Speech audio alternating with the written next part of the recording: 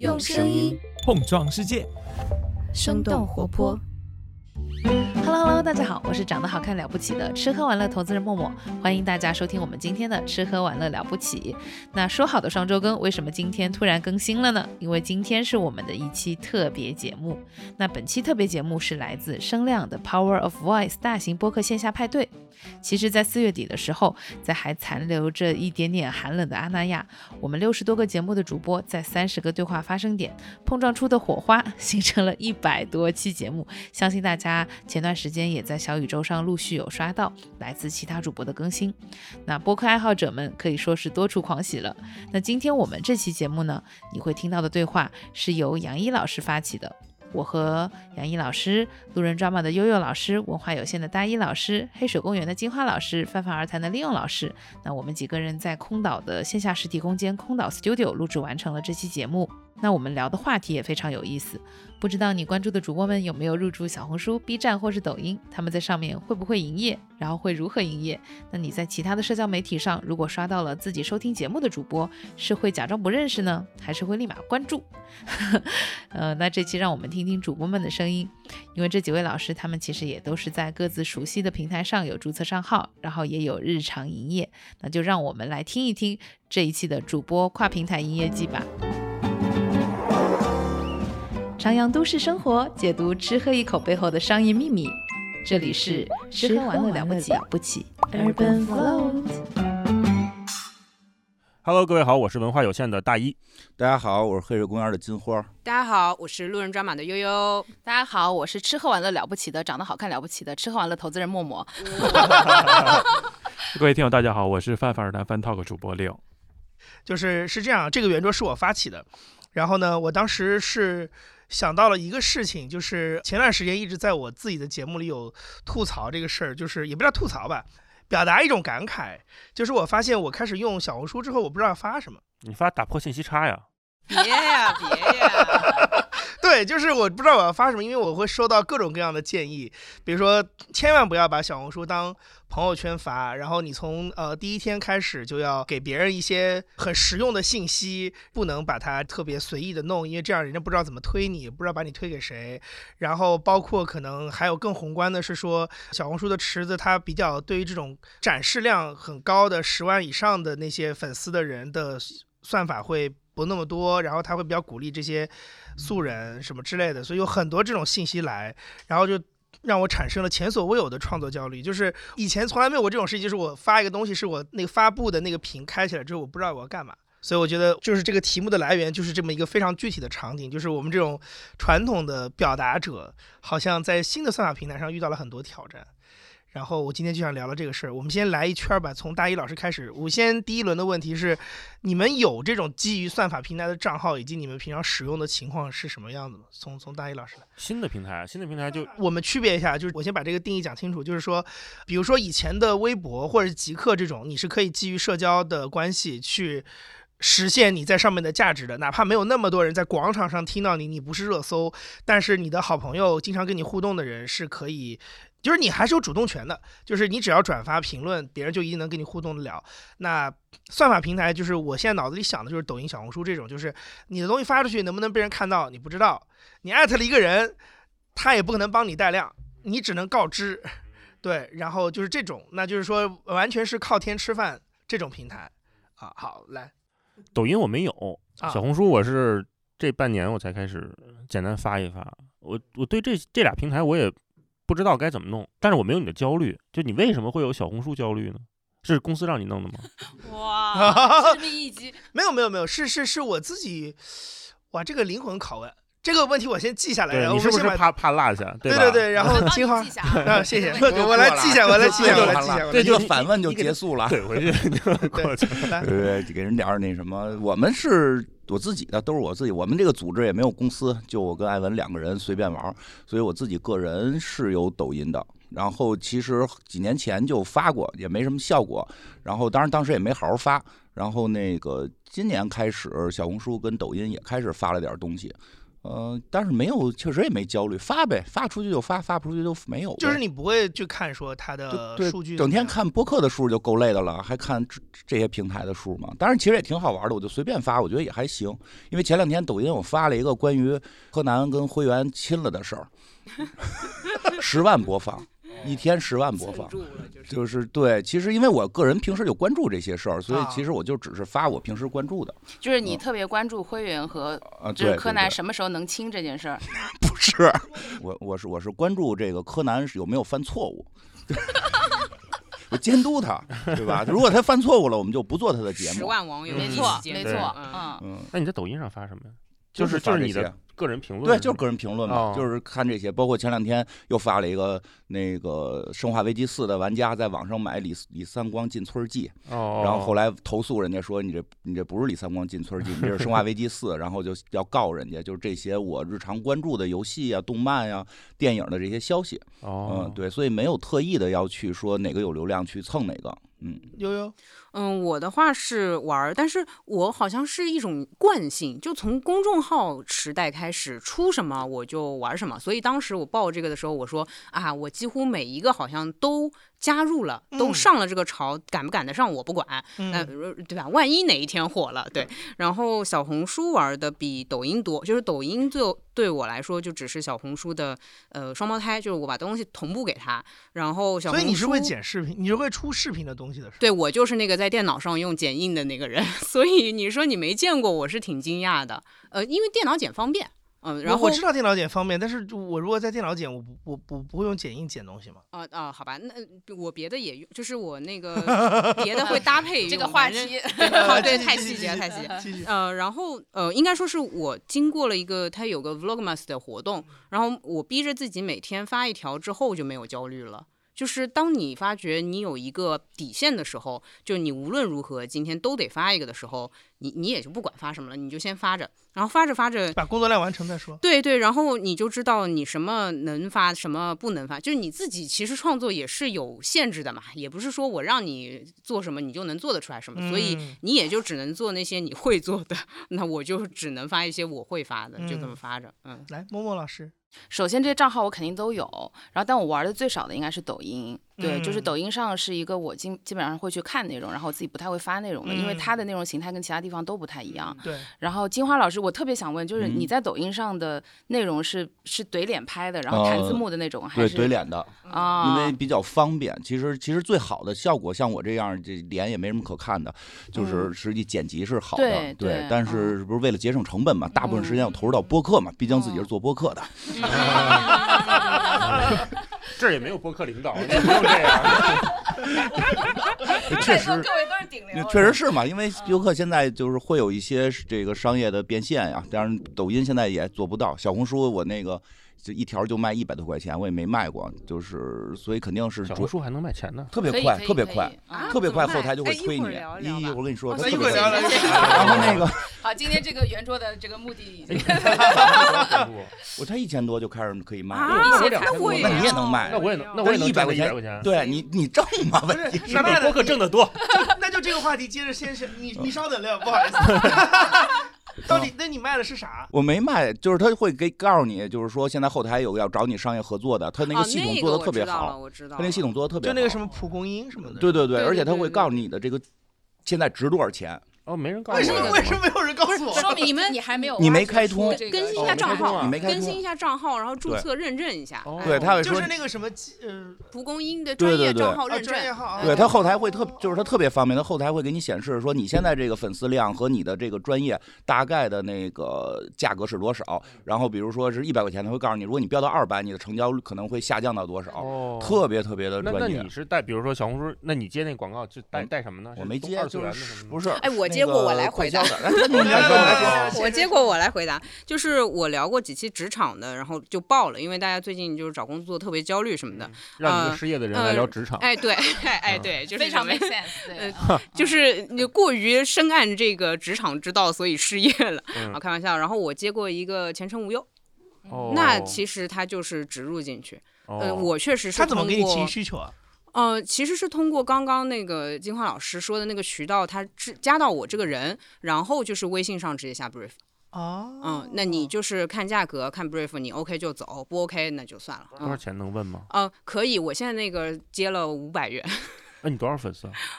我当时是4000多。哦，4500，差不多，对吧？对，就是比例直接上。还有也看你这个账号垂不垂嘛。那我其实没有想要做所谓的垂直，但是好像大家只爱看我聊工作那些事情，人设非常的硬。对，我是不想的，因为我没有那么擅长工作，但是大家好像比较喜欢看事业人聊工作吧。来，Leo。我试图就是回到杨一最开始，他说他不知道在小红书上想发什么这个话题，有没有可能是你现在还没有想清楚到底想通过小红书来干嘛？因为其他的现有的一些社交平台，其实在极大程度上已经满足了你的需求，然后你又没有想快速的通过小红书来变现。那就回到你刚才问我那个问题，就是我的点是不在于说我要不要用它干嘛，是我觉得以前我好像从来没有遇到，其实抖音也是对我来说是一样，就是我以前没有遇到过一个这种新的互联网产品，它的功能跟内容创作这么相关的情况下，但是我面对它是手足无措的，是这个事让我觉得有点恐惧，不是说我要不要用它干嘛，因为比如说我以前玩微博的时候，其实我也没有想到用它干嘛，但是我还是知道我能怎么玩。还有一个就是还有一个我觉得就是像这种强流量的这种社交平台，可能跟我们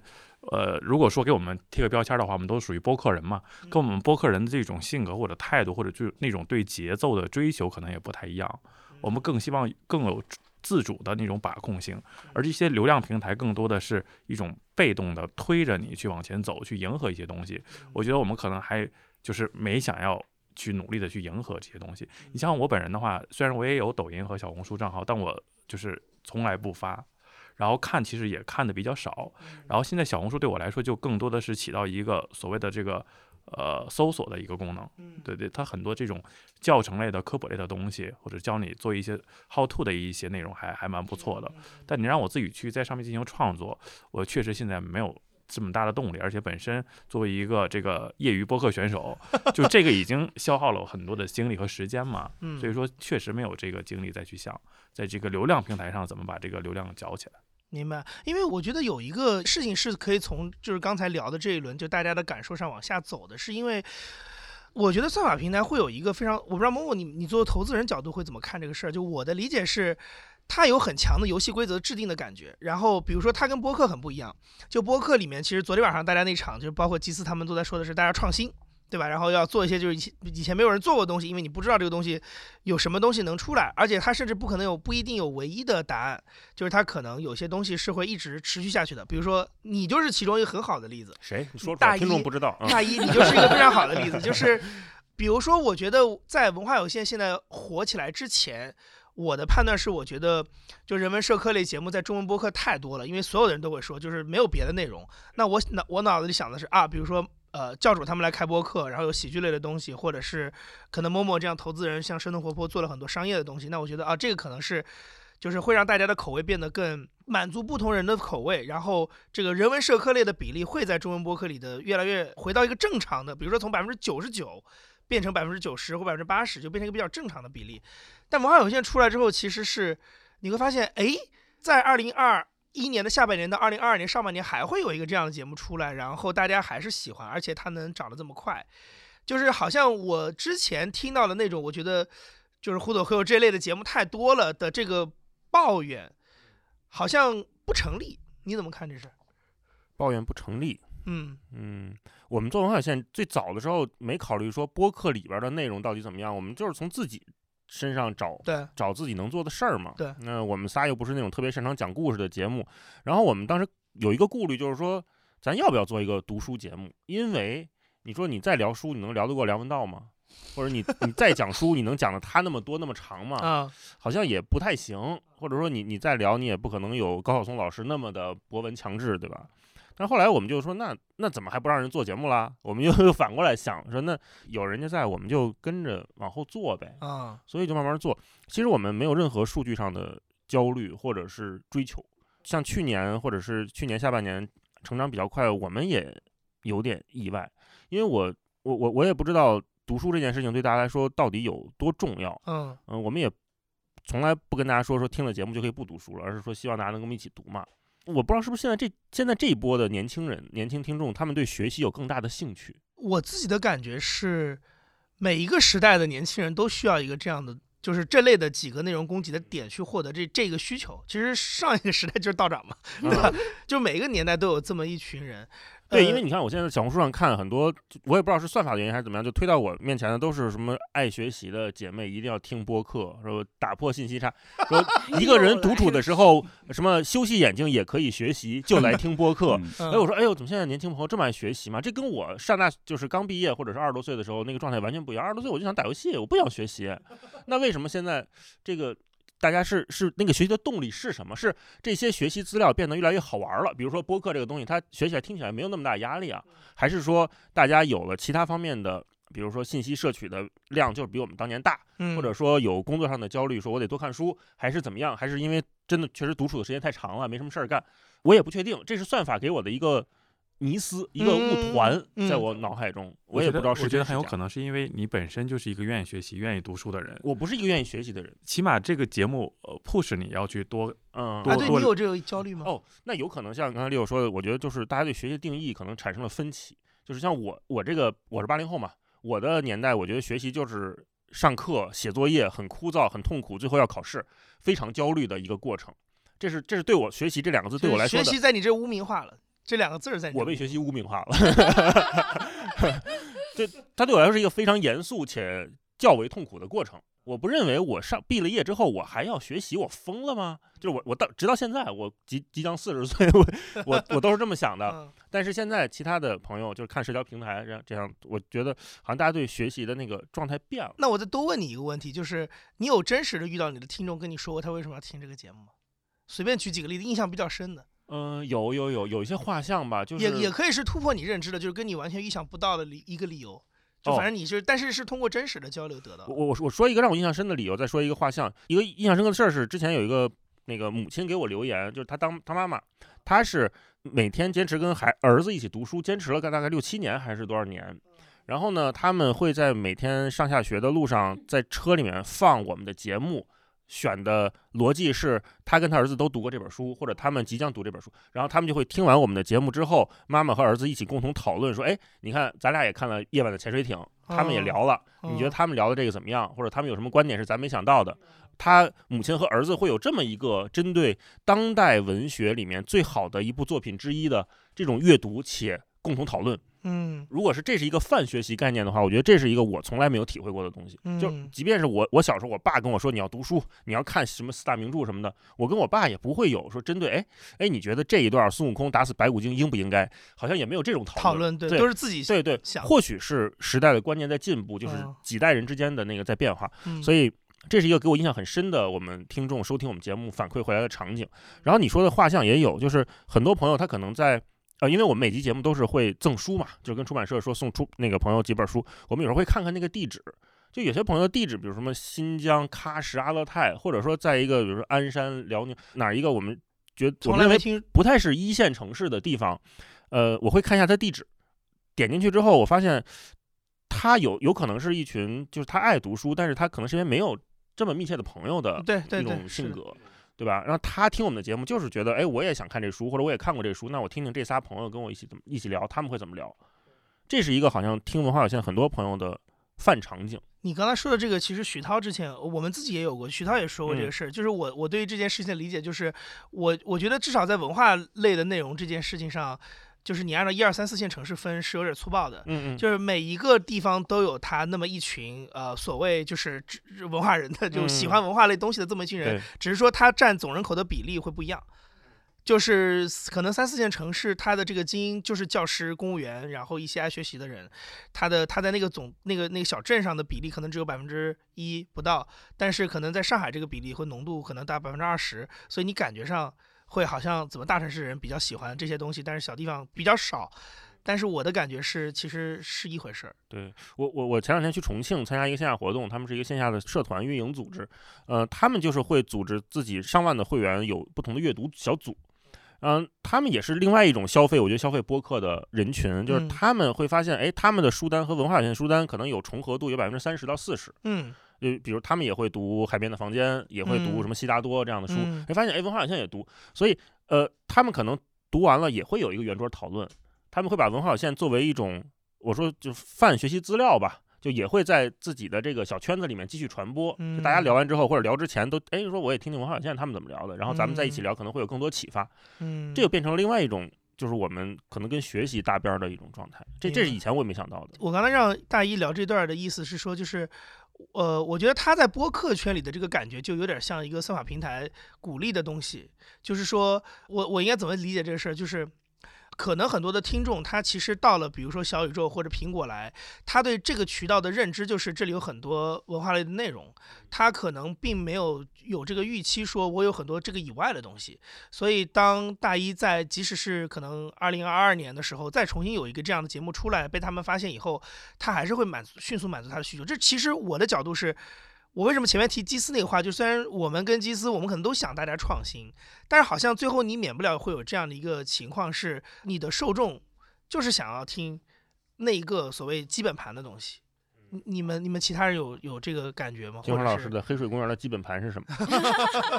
科幻吧，就是或者奇思妙想的一些，还对世界抱以幻想、爱兴趣这种好奇心的人。其实说实话，我就跟你感受其实挺类似的。我觉得是主要因为现在播客盘子很小，就是还是没有达到像抖音这种级别，我觉得差的肯定还是很远的。其实达到抖音那种级别的时候，可能就所有人就都在这个上头有了。现在来去听播客的，可能不会说是奔着这个。至少提到播客这个词儿，现在来提到不会奔着是哄睡啊什么的这种来进入。当然，其实也哄睡，8分哄睡，不是，其实也哄睡。但我说的是那种哄睡节目，我知道，有些平台有些特殊的哄睡节目。晚睡了，那我对，不，这个太恐怖了。我也没听过，是有平台是有这样的。其实我们的节目，其实很多人也都是睡觉在听嘛。就是我指的那种特殊的，其实并不是奔着那个，就好像是不是奔着抖音的秀场什么的去，是这么一个意思。所以其实这些人来的呢，可能真的是在寻找某种日常生活中他周围朋友没法给他的一种情绪价值。像我们讲的可能更多的是科幻，是奇思妙想，会幻想平行宇宙的自己会什么样，会幻想这个世界有没有外星人，有外星人我们该如何防备，如果闹僵尸了我们现在该做什么准备，这都是我们可能会讨论这些基本没有什么意义的话题。但是实际上我们粉丝有一次去旅行的时候，有粉丝旅行团，有一个大哥就会在我们的那个卧室不走，就晚上12点了也不走，说的就是来一段哄睡，来一段，对，差不多就是说你们再聊聊，我就想现场听。对，他的表达是什么呢？就是说他为了参加这个活动，工作都辞了，说老板不给，对，就特别严重。他说因为什么？说因为他也是在一个小城市长大的，说我周围从来没有人理解过我，我会去讨论我们的生活是不是一个梦，会不会像骇客帝国那样，但是周围人会说你想这个事儿有意义吗？你想这个事儿是你能上去呀，还是能给谁弄下来，对吧？你的工资能不能涨，这些都没有意义。所以所有人都在为生计奔波的时候，他有时候会坐在那里看着天去思考宇宙，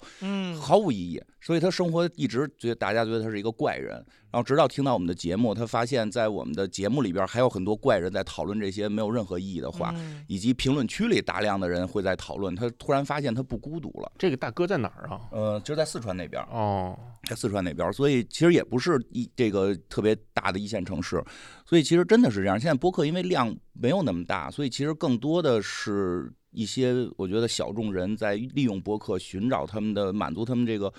抚慰他们的孤独感。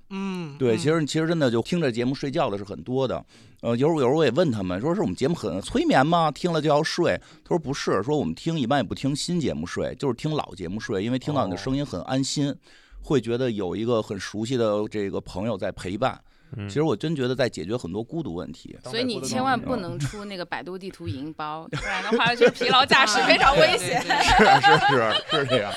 哎，某某，我觉得换到你这边，就是你如果从一个比较偏商业跟投资角度，你怎么看？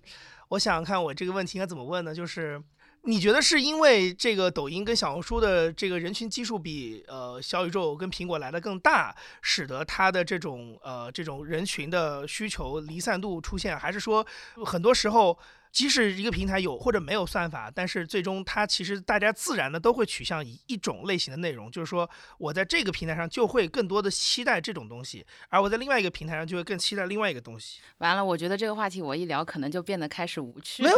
你说。对，因为其实我们之前在这个移动互联网时代的时候，大家会发现那个字节，然后体系的一系列产品，对吧？然后包括小红书，他们都是在那会儿出来的。那会儿出来的时候，他们必须给自己先有一个相对比较小众的定位。对，比如说那个当时抖音刚出来的时候，我们都觉得它是漂亮小哥哥小姐姐以及音乐卡节奏跳舞。然后那个时候快手刚出来的时候，其实大家都觉得它是那种就是土味的一些对老铁文化。但其实现在我们去看这些平台上都是什么样的内容都有，包括小红书。对，就是其实刚刚那个杨一老师用小红书来做比喻，我特别的就是觉得合理。因为我其实发现小红书现在真的是大家用来做搜索的，因为它上面的东西非常的全。这也是为啥我们会发现现在比如说像悠悠，然后包括像金花老师，如果他们要在上面去做变现的话，其实它起步的客单价非常的低，因为所有品牌去投的时候，它投的方式也都是 seeding 一大波。就是我去看很多的品牌，他们都是说不会去小红书的生态不是投顶流的。对，就是你可能顶流，你只要做个2-3篇就够了，就是让搜索的时候报在最前面的是那种点赞评论数最多的那些。但你要做到的是说，当我搜到这个关键词或者品牌词的时候，往下刷能刷很多屏刷不完，所以通常他们要刷2-3屏顶流的时候，他可能下面要铺个300-400篇素人草。对，这个其实有很多的那个品牌的这个 CEO 在其他播客上，他们其实也都会聊到这样的类似话题。反而要陪跑的。对，他其实就是要的是说，我不能让你感觉这都是打了赞助2个字的广告。咱们这叫素人草。对，素人草。那个叫顶流草是吗？顶流它的价格就不是500的价格了。对，顶流是金花。没有，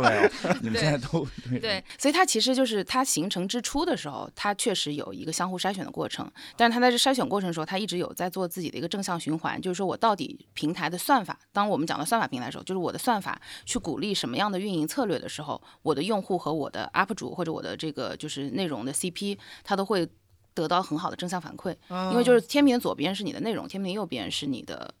用户嘛。对，就是什么样的人对我这个平台未来的商业化或者对我的长期存续是最有价值的，所有平台都会有个自己的取向。我随便说说啊，比如说你看小红书，它其实最早它自己做自营电商做的还不错，但后来被打掉了。对吧？因为那会儿他做海淘呀，做啥的，他的那些用户和内容全都是围绕海淘，然后母婴，然后奶粉、尿布这种东西，美妆，对。但他做不了了之后，他就发现，哎，我沉淀的这些内容，就是其实这些女性用户是非常有价值的。所以他后续所有这些，比如说旅行，然后我们说所有的什么美妆、护肤，然后现在服装，对吧？然后包括读书、个人成长，你会发现，如果我们去细拆的话，个人成长内容绝对女性的比男性的多，在小红书上，肯定是，对吧？对，所以它其实还是本质上围绕着它的用户在做服务。我们可以理解为，就是我们今天作为内容创作者的角度来讲的话，我们在服务的是我们的受众。所以我特别能理解为什么杨一老师觉得小红书上你不知道该发啥，因为你对小红书上的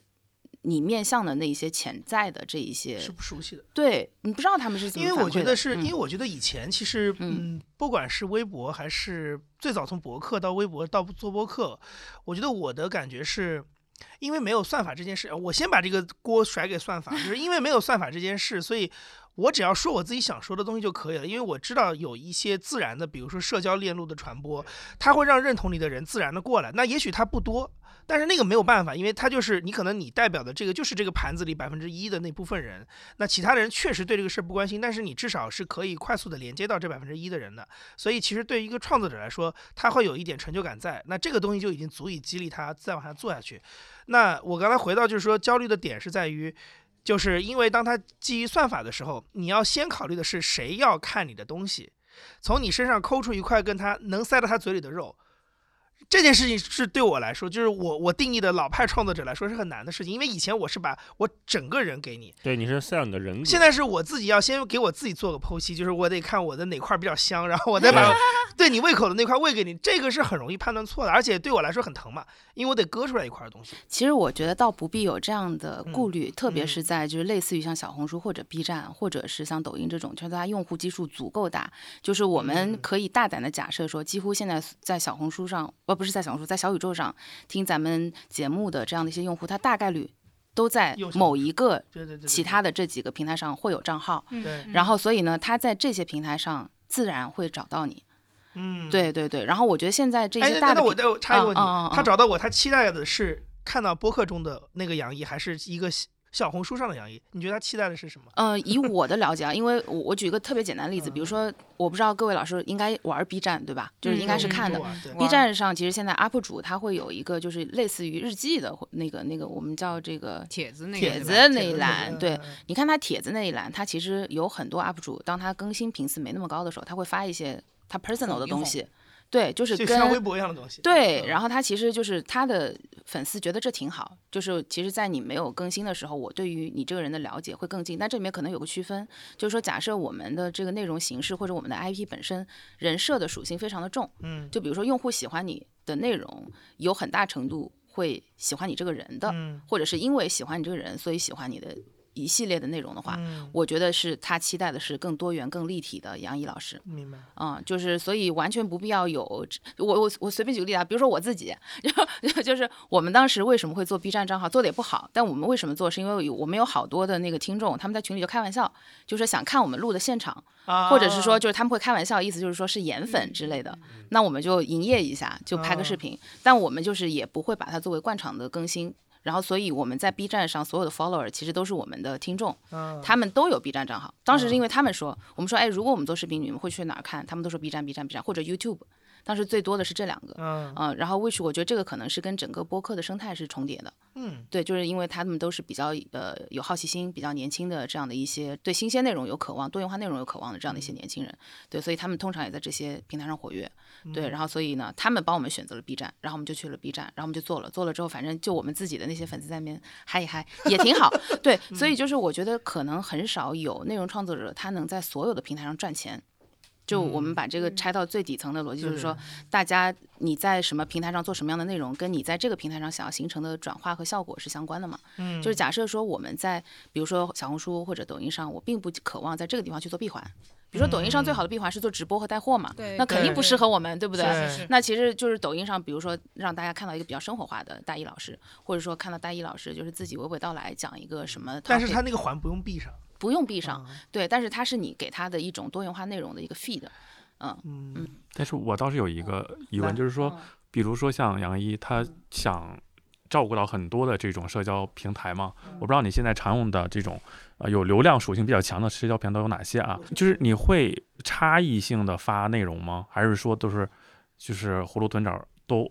发相似的内容？我觉得有阶段性。就是如果我在不同的平台上能收到不同的反馈的时候，我会考虑就是考虑这个平台给你的这种良性的反馈。对，但是如果我觉得我只是单纯的就是我只想说个东西，我可能我在极客朋友圈发的是一样的，我会把那个我会在朋友圈里打字，然后复制到极客里再发，对，会这样。悠悠，我问你个问题啊，你觉得你在播客里跟在其他平台上的人设是一个人设吗？我其实没有人设这个东西，就是我人就是这样，就无论我跟你私下聊天，还是我播客里面跟别人聊天，就差不多，只不过可能对不同的人性格不一样。然后其实你刚刚在提到就是算法背锅这件事情，我在想啊，就是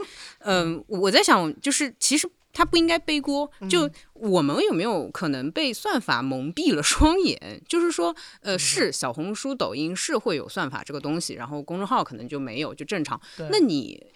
为什么没有想过把小红书就是当成正常的发？对，也会有些人会跟你说，他不能当朋友圈发，但我真的想说，他在有些人手里就像个朋友圈，你一样会喜欢他。所以核心就是说到底，我说一个现实层面，就是单纯创作角度来看的话，也无非就是你能说什么，你想说什么，你发就完事儿了。你为什么会担心算法算不到你头上？我大概能 get 杨一老师为什么会有这样的困扰，有点焦虑吧？是因为就是我估计啊，就是小红书是杨一老师就是能收到的，就是即刻闭环最少的地方。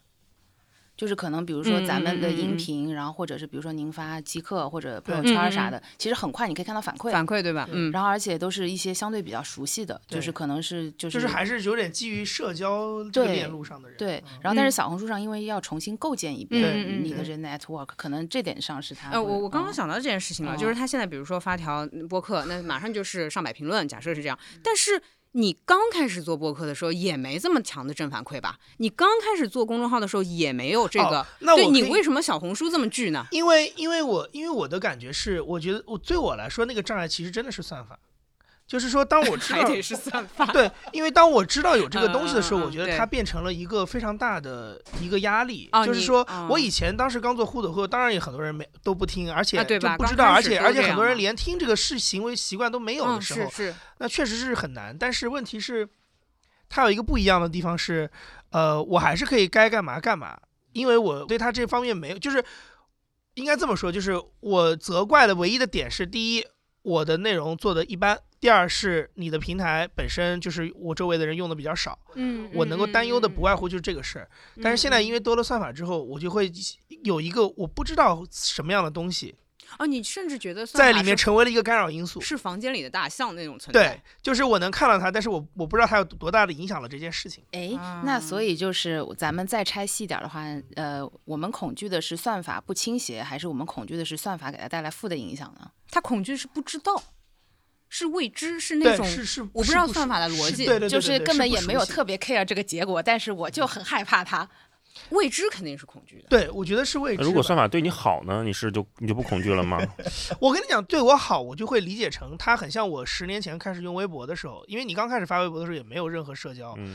然后你也是瞎发，但是你到了某一个点，当然也有可能是因为微博在比如说2011年某一个时刻开始，它有一点出圈。就是更多的一些不是所谓微博原生的人也开始用微博了，你周围的人也开始用微博了。那么那个时候呢，我觉得我会有一种我找到了那个道儿的感觉，就是我知道在这里做什么样的动作，发什么样的东西可以达到什么样的目的，我发另外一个什么东西我可以做到什么样的事情，然后我跟你怎么样互动，我可以引起你的注意，就我开始摸到这个里面的门道。就是你刚才问那个问题，那这样的话就是所谓算法对我有利嘛，在那个年代就属于算法对我有利的状态。但是还是不一样，因为我摸到那个道是我还是掌握主动的，就是我想怎么样去利用这件事情，我还是能抓得到那个。我刚刚还感受到一个焦虑，是我刚开始做小红书的焦虑，就我能看到的爆款文章，它的文案都不是我能写出来的文案。对，没错，有没有？没错，就你会觉得我只知道打破信息差。就是你会觉得我就写不出来这种爆文了，对，或者说你即便能写出来，它完全不是杨一会说的话，那你就会很担心，我到底是模仿别人还是做自己？做自己感觉就是完了就没反馈了，就没点赞了。但我是这样的，我最后是放弃了这个事情，就是我就当没有打响这件事情，我就开始在房间里面狂奔。我想的是，既然他们写的文案就是有点那种小发疯、小网感那种感觉的，那我是否可以成为？我是否一股清流？对不起，我说的可能有点自负，但是我不能引领这个潮流吗？我发疯就不能爆款吗？所以我发我的疯，说不定你们说不定有一天我推到了别人的首页，别人一看，哟，这疯我发不出来，我无法成为爆款了，我是不是可能成为这样的人呢？所以就是发你自己的疯就好了。明白。后面一个话题我从Leo开始来，就是因为正好大家聊到这个事儿，我觉得可以有一个大家可以分享一波，就是因为我们这一桌人应该差不多是年纪，就是一代人嘛，就是你们有感觉现在周围的年轻人更年轻的朋友，他的网感天然的就比我们好吗？你有这种感觉吗？就是我从一开始就很天然的接受这个事情，就像我在还年轻的时候觉得自己的网感比我父母那一代要好一样。我觉得这个东西可能是它非常强的这种所谓的这种时代属性吧，但前提是你如何定义这个网感。这个网感你就定义成这种时尚的，定义成年轻的，那我们就得认啊。那如果你定义成比如说经典的、永存的，那我们可以调整这个价值的这个体系。如果按照你的，我猜想应该是这种比较年轻的、比较时尚的，我觉得这个没有问题。然后问题就是在于我们不在那么年轻的时候，我们要不要接受我们的网感变差了，以及我们如何去应对，以及我们到底是不是从心底里真的想应对。就像今天的这个讨论的主题应该是其实本质上也是一个 how to 的话题。我觉得我们聊了将近1个钟头，也没聊出个到底是应该方法论如何去搞。但是你是期待这1个小时聊不是我的意思就是说，其实也许我们就真的没有想真的去把这个事儿聊出来啊，但是我们却愿意把这个话题继续。然后某某对，还是那个话题，就是你有印象中周围有觉得这个就是年轻人怎么这么有网感？我说实话，就是因为我一直都是属于我们这辈人里面感觉上心态比较年轻的。是的，是的，是的，是的。对，因为我们一直在看一些新的东西，所以我们在看一些新的平台、新的内容的时候，你先天的就会有这样一些内容的输入。然后我觉得所谓的网感的这个事情，就是为首数二，它其实就是你看的多了，然后或者你发的多了，或者你跟人沟通的时候经常用这个语言体系，然后你就会被带入到那个 vibe 里面去。对，所以我觉得，因为年轻人他们看的内容跟我们的内容先天有差距，对，所以我们所谓的他们会更潮流、更网感，本质上也是因为他们时常输入的内容跟我们会有先天的区分。对，但我觉得就是并不用焦虑这个事情，因为就是我们也看到，就是我们当时我们在看 B 站，我们在看更年轻的，比如说做这个，比如说中学生的社交的一些产品的时候，我们一样看到会有糖豆广场舞这样，或者是做老年人社交的东西。我觉得 sooner or later 我们都会老去的，但是因为我们的整个大的语境是伴随着我们一起去成长的，对，所以我觉得这也是一件挺好的事情。然后在这个市场上就会有很多很多元的声音，然后有很多很多元的内容，然后它先天的用内容去区分了用户，然后这些用户又反哺这些内容，然后更何况我们这辈人是引领着这个我们说第一波消费升级的这样的用户，对吧？所以我觉得这个生态会一直欣欣向荣的。明白。悠悠，我其实倾向于从跳出网感去看这个事情的，那我会觉得它就是一种表达方式，所以我有的时候会觉得网感给大家的错觉是由数量决定、人数决定的。说白了就是肯定是年轻人会在这个社会当中做中流砥柱，那他们的声音就是这个节奏，他们讲话肯定就是这个样子。我举个例子吧，就是《三体》它预设未来的人类世界就是讲话就是中英文夹杂的，因为大家的沟通变得密切、全球化。那这就是我们现在所谓的网感，对不对？我们讲话就会中英文夹杂 YYDS， 就是黑化或者简化之类的。所以其实当社会当中就这么一波人，他会主流，然后他们讲话方式比较新，因为他们可能从小中英文都学，甚至是还有更多第二语种、第三语种这么学了，然后夹杂混着用，你觉得很网感，但是他就抛开网感这个词来看的话，他就是年轻人现在这么讲话。那其实说白了，他们看你还觉得，可能你比较，他们会形容你讲话经典，或者说你讲话老派，对老派 ，OK 老派，对。但是其实说你老派的话也不算，就是抛开老派这个词，你也不过就是你那一代的讲话的方式，比如说很正经的，不夹英文的这样子。所以我会这么去看这事情的话，那就只是一个现状或者现象，或者一代一代的正常的发展，就不焦虑。我就还正常。金华老师，我还好吧，因为我可能是在这桌岁数最大的，所以就导致我有孩子，所以我会我孩子已经初3了，所以我需要就青春期，我需要他身上能得到，对我需要不停的跟他沟通，所以其实我就还对年轻人还会好接受一点，而且其实挺有意思的，他们跟我们也没有本质区别，只不过可能有些词语在发生一些小的变化，是他们内部的黑化而已。我小时候看柯南，他现在还在看柯南，我小时候看啾啾，他现在还在看啾啾。等一下，他看柯南受你影响吗？不是，就是他自己爱看，他从第一卷开始看，看后头，但是可能看的方向不一样，人家就爱看什么酒厂的事儿了，咱们小时候都看的都是破案的事儿嘛。酒厂是什么？就是那堆黑衣人那堆黑衣人，那堆假酒厂，故事线延续了，酒厂，对，他们那对，那不都叫酒的名字吗？就是反正有孩子会导致我会跟他们沟通的比较多，而且会慢慢发现，其实并没有出现什么新的一代人跟我们不一样。而只是他们的一些话语体系跟我们略微的有不同，而且更有意思的一个观察点其实是这样，像我孩子在他们班里边是属于小众人群的，就是其实即使到了年轻人，他们也会分，就像我们的听众也是，对，像我们的听众也是，我们听众很多实际是在初高中的，虽然每回我都说你不要听我们节目，我们节目这个18岁以下不能听，但是他们就是也会有，就是我会发现我们节目会在每个人群都是那波人。都是那波喜欢科幻呀，或者喜欢奇思妙想的人，他们有他们的话语体系。这些人在沟通的时候，其实没有差别，可能太多的时候觉得有差别，是我们现在有一个明确知道我们自己喜欢的那个内容，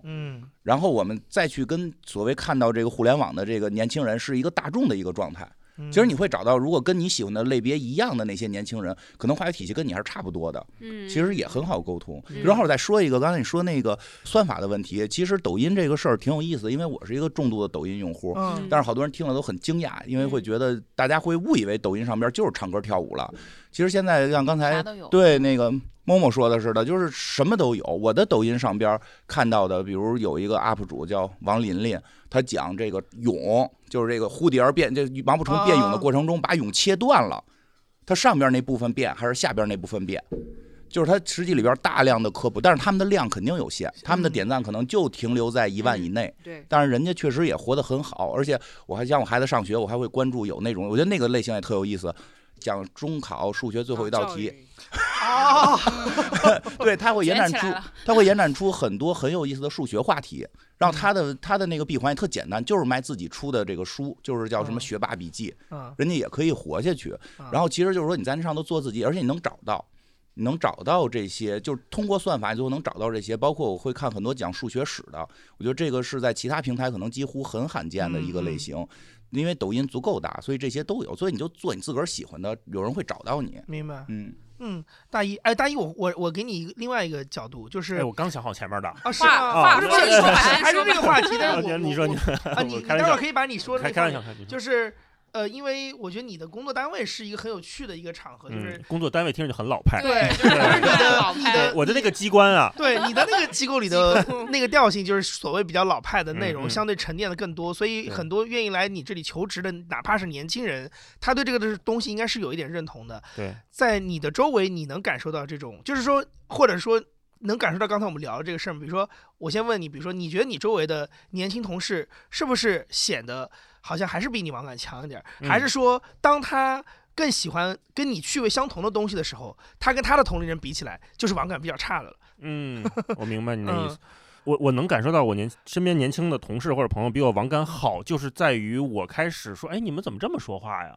怎么用这些词儿啊？这么有点怪，然后情绪这么大吗？对，这是我对他们的那个感觉。那个反向我就会意识到，哎，我好像是在他们后面。那个就是属于网感不好的那一波。然后你刚才说那个，就比如说来我们公司来看理想求职的这些年轻朋友，一般都是学什么中文的，对，学新闻的，对，然后学翻译的，对啊，这种学传媒的，那这些肯定也算是相对小众一点的，就是偏人文社科的专业多一点。对，那他们和他们的同龄人之间应该也是有不同的兴趣爱好的，这个是很正常的区分嘛。但是就是刚才说那个大话题，就是算法还有这个话语体系网感这些事情，我觉得它是一个表面上的一个浮着上面的一个泡沫。就是你的话语体系，你的网感好，不代表你接下来说的话是有价值有洞察的。你特别会说网络上的一些流行用语，不代表你接下来沉淀下来那个底层的那个东西是一个好的洞察，不是正相关关系。可能更多的是我们一直在聚焦那个泡沫本身是怎么样，但是那个泡沫太容易破掉了。你往下打捞，你发现所有人说的还是一样的，就是我们可能说是信息量没有那么高的话，或者它是比较正确的废话，这是我很在意的。我觉得也是从道长身上我学到一个经验，就是你像他那么多年老媒体人，对老媒体人到现在做播客，其实他没有想说做哪一个媒介，就是小红书起来我要做小红书，我要做 B 站，他没有，他只是在做自己，他只要把自己的那个核搞定了。我每次输出的内容上面那层泡沫其实是很容易你就能追上或者泛起来的东西，它并不应该成为我们比如做内容的某种焦虑。其实我觉得你可能是有一点，你刚才提算法提这个网感话语体系，其实它都是在飘在上面的那一层东西，那层东西会溅得很大，但是它落下来也很快。而且它每个时代都会不同，因为每个时代那个浮沫漂去了，然后又会有新的这个上来，所以就只是大家切换了一些不同的更能有效拉近距离的话语体系而已。更重要的是你对这个世界你的认识到底是什么，然后你泛出来的那个内容才是这样的嘛。没错，所以如果杨怡老师在小红书上发自拍，我也肯定会去点赞的。对，因为我前两天看潘乱那篇文章的时候，你们应该都看过那篇文章，就是说它里面有一个点，他说一个人在朋友圈里发自拍的点赞量永远比发任何你对公共意见的表达来的更多。然后我当时就很想在小红书上试一下，我想说小红书上也是这样的逻辑嘛，因为小红书其实是你外界就觉得它更看脸的东西，但是当你真的跟更好看的人去比拼的时候，这个东西还管不管用？因为我觉得我们自己在朋友圈里发自拍点赞多，是因为我们的好朋友还对，但是如果你在一个更公共的一个就这种所谓算法介入的里面，它还有没有用？但我还没有试，我不知道这个结果会怎么样。也许别人是为了勇气点赞。发猫，小红书发猫一定有量。我们家是养狗的，狗子也可以，猫的量更多，反正对，有猫狗鄙视链，大战有鄙视链，对对对。那最后我们简单的就是这个，因为正好时间也差不多了，就是我觉得大家可以这个自由，最后一轮是自由的说，就是刚才 Leo 说的这个，如果有一个你们觉得最 how to 的东西，你们觉得可能是啥？你们有话想说？其实我刚刚觉得那个大一老师说的那句话，就是我感觉是今天的一个金句啊，就是做任何平台都不如先把自己这个内核做好。我觉得是这样的。还有一个，我们再回切到刚才就是最开始我们关于流量的这个，是应该去定义一下到底什么叫算法，什么叫流量。就说如果说你认可的是那套机器算法，机器推出来流量，还是说那行，那彻底推倒不要了，咱换一个人工的。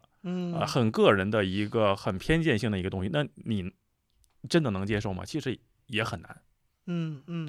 就包括其实即便是在播客的体系内部，包括比如说我们常用的小宇宙，它每天的那些推荐，其实也是有各种各样的这个编辑本身的一些偏好在里边。那这个真的就是我们这个播客创作者真的能抓到吗？就真的一定比这个纯机器的这个流量推出来的要更好吗？其实还是存疑的。明白。我觉得因为媒体本身它就是要有偏见的嘛，对吧？媒体本身，媒体人很多时候他输出一些观点的时候，他就是要有自己的明确的观点和态度的。对，然后虽然我们尽量的会去就是综合和中立的去搜集各种信息，但是最后就是大家一定会作为表达者，你其实还是想要讲个什么自己的 attitude 出来。对，所以我觉得就是今天大家其实聊了半天都在说现在的平台内容平台足够大，所以它上面承载了各种各样的内容和各种各样的用户，算法其实帮助我们更好的去做高效的匹配。所以我觉得如果今天我来讲个 how to 的话，我就是大家可以多在自己真正想要好好去运营的平台上跟自己的目标受众去互动。你这个倒是引发我一个，就是刚才大姨说的那个3、4线城市那个读书的那个感觉，就是算法平台其实也是一样，就哪怕那个读书的人在这个平台里占的比例很少，但是他能匹配上，对对。我讲到这，我鸡皮疙瘩起来了。对，这真的是这样，就是因为特别是现在大家应该也都知道，因为各个老师都是顶流嘛，对吧？就是你们也收到过各个平台的邀请。金花可以叫顶流，对，就金花现在都是。刚才楼梯上一排，对，都是现在是你，现在是你了。现在像咱们这种内容还属于就是相对小众稀缺资源啊，所以就是很多的平台他们其实在做各种邀请，对吧？邀请各种主播。然后包括现在有很多在做内测的，那大家的点都是说，我们邀请你们来，你们可以带动属于你们自己的那一波非常 specific 的这些用户，在我们的平台上跟你互动活跃。所以我觉得这一点是今天我们值得高兴的事情。所以我也就是解答一下，就是大一老师刚刚说的 how to 这个点。所以不管做哪个平台，咱们都去好好运营咱们最重要的那部分核心的用户。明白？对，我用一个小红书上创作者常讨论的一个话题来回答这个问题啊，就是他们会有一个帖子，都很多人都会发这个主题，叫做“我平时辛辛苦苦经营的内容无人问津，但是我随便发一条竟然爆款”。就这个现象，它其实指向了一个答案，就你做的是自媒体，对吧？那第一个字它就是自己的字，你自己是什么样，你想说什么，还是这件事情的核心。所以就大一老师说的那个，你把自己的那个点抓好了，就其实就是自媒体做自媒体要做的事情。至于算法流量呢，我觉得其实你就算摸透了，我告诉你算法逻辑，我告诉你怎么样写文案，你可以火。你不做自己，我觉得真的算了。就是你真不至于你把你美颜美成那个建模脸，这个肯定。我想看，我会点赞的。你们怎么回事？帮我做个人证，就是催化剂。对，就是我肯定还是想看真实的你。至于你关于说脸是不是能打败别人什么的，你要比帅比美，你比那个建模，那是确实我们都比不了。但是如果我比的就是自然。或者说我就是呈现出我这种个性，我的魅力，那肯定是我第一名，因为我演的是我自己。明白？我是这么想的。金花老师，我觉得可能跟今天这个话题的一个根源的这个焦虑有关吧。因为你看，像我今年也开始做小红书，也开始拍一些抖音。我觉得这个焦虑源自于可能我们本身在播客层面这个用户群的扩的速度其实还是比较有限。而且实话实说，我现在也看到很多新的节目，因为像原先我们做节目，我们节目时间长嘛，像6、7年前开始做节目的都会去聊到，说一个节目你可能1年之后你才能可能有一些正反馈。对。但现在我们看到很多新节目787就已经正反馈非常强了，是的其实这是一个巨大的焦虑源头。这个源头后来我们也去看了一下，其实人家本身就有量。人家可能本身在小红书上就已经是、对，就是带量进组嘛。带量进组之后，那你现在能够给平台带来，我虽然是一个新播客，如果我是一个普通的人，我现在做可能一期就100，现在我是一个新播客，我带量进组，我一期5、6千，那平台肯定会对你倾斜，这个事儿毫无疑问，对吧？所以这个其实反过来也是一样的。对，所以我们就反向啊，对，我们就去小红书啊，你看我小红书没错，干了1个礼拜，他现在就能够100块钱接一单了，好，就已经可以变现了，对吧？而且就是我们这么着带着自己的听众到这个非播客平台，我觉得还会有一个好处，因为播客平台互相之间其实是有一些你不能说的话的，对吧？有的平台不许你提别的平台，对吧？你到了这个其他平台，你随便提，随便说，把大家聚到这上边，对吧？有什么动向什么的，说我在哪儿有新节目了，也都可以去谈。我会觉得那个地方对播客来讲更开放，所以我并不太期待我在这些平台获取更多的非听众的量，肯定会有一些，但是更期待的是更多的听众找到我们，然后在这里我们能说一些可能在播客平台不好说的我们的动向问题。这样更好的能去引导大家说的，我们现在新去了哪个平台，或者哪个平台有了新的付费节目，对，我们现在准备这么操作。马上各大平台的领导都去小红书 follow 金花老师了。下礼拜就200一单了。对，下礼拜争取到200。大一，我对算法，我对平台都没焦虑。刚才金花老师，我觉得启发我，就是你哪有量你就带着量去别的地儿也挺好，这不叫降维打击吗？对呀，互相降嘛，他们降咱们降他们。对，我还是觉得最后那个观点就是，你把自己的内容做好了，所有的算法和其他的都只是一个副产品。这个时代肯定会让你更方便、更高效的接触到你可能潜在的听众或者用户。这个是算法肯定给你保证的，不管它对你好不好。我觉得这个是算法一定能做到的事情，所以就是把自己那个内容做好，其他的事儿你不用太担心，不用太管。好，非常谢谢大家今天给我一上午花了点时间做了个心理辅导。好，谢谢大家，也谢谢各位听众，不好意思开始的时候让大家久等。谢谢。听完之后别忘了和朋友们分享一下，关注我们的公众号生动活泼，声是声音的声，或者添加我们的小助手声小英，他的微信号是声 FM1 SHENG FM1，1是阿拉伯数字的1哦。添加的时候别忘了备注了不起，我会在听众群里等着你们，一起发现吃喝玩乐新动向。那我们下期节目见喽，拜拜。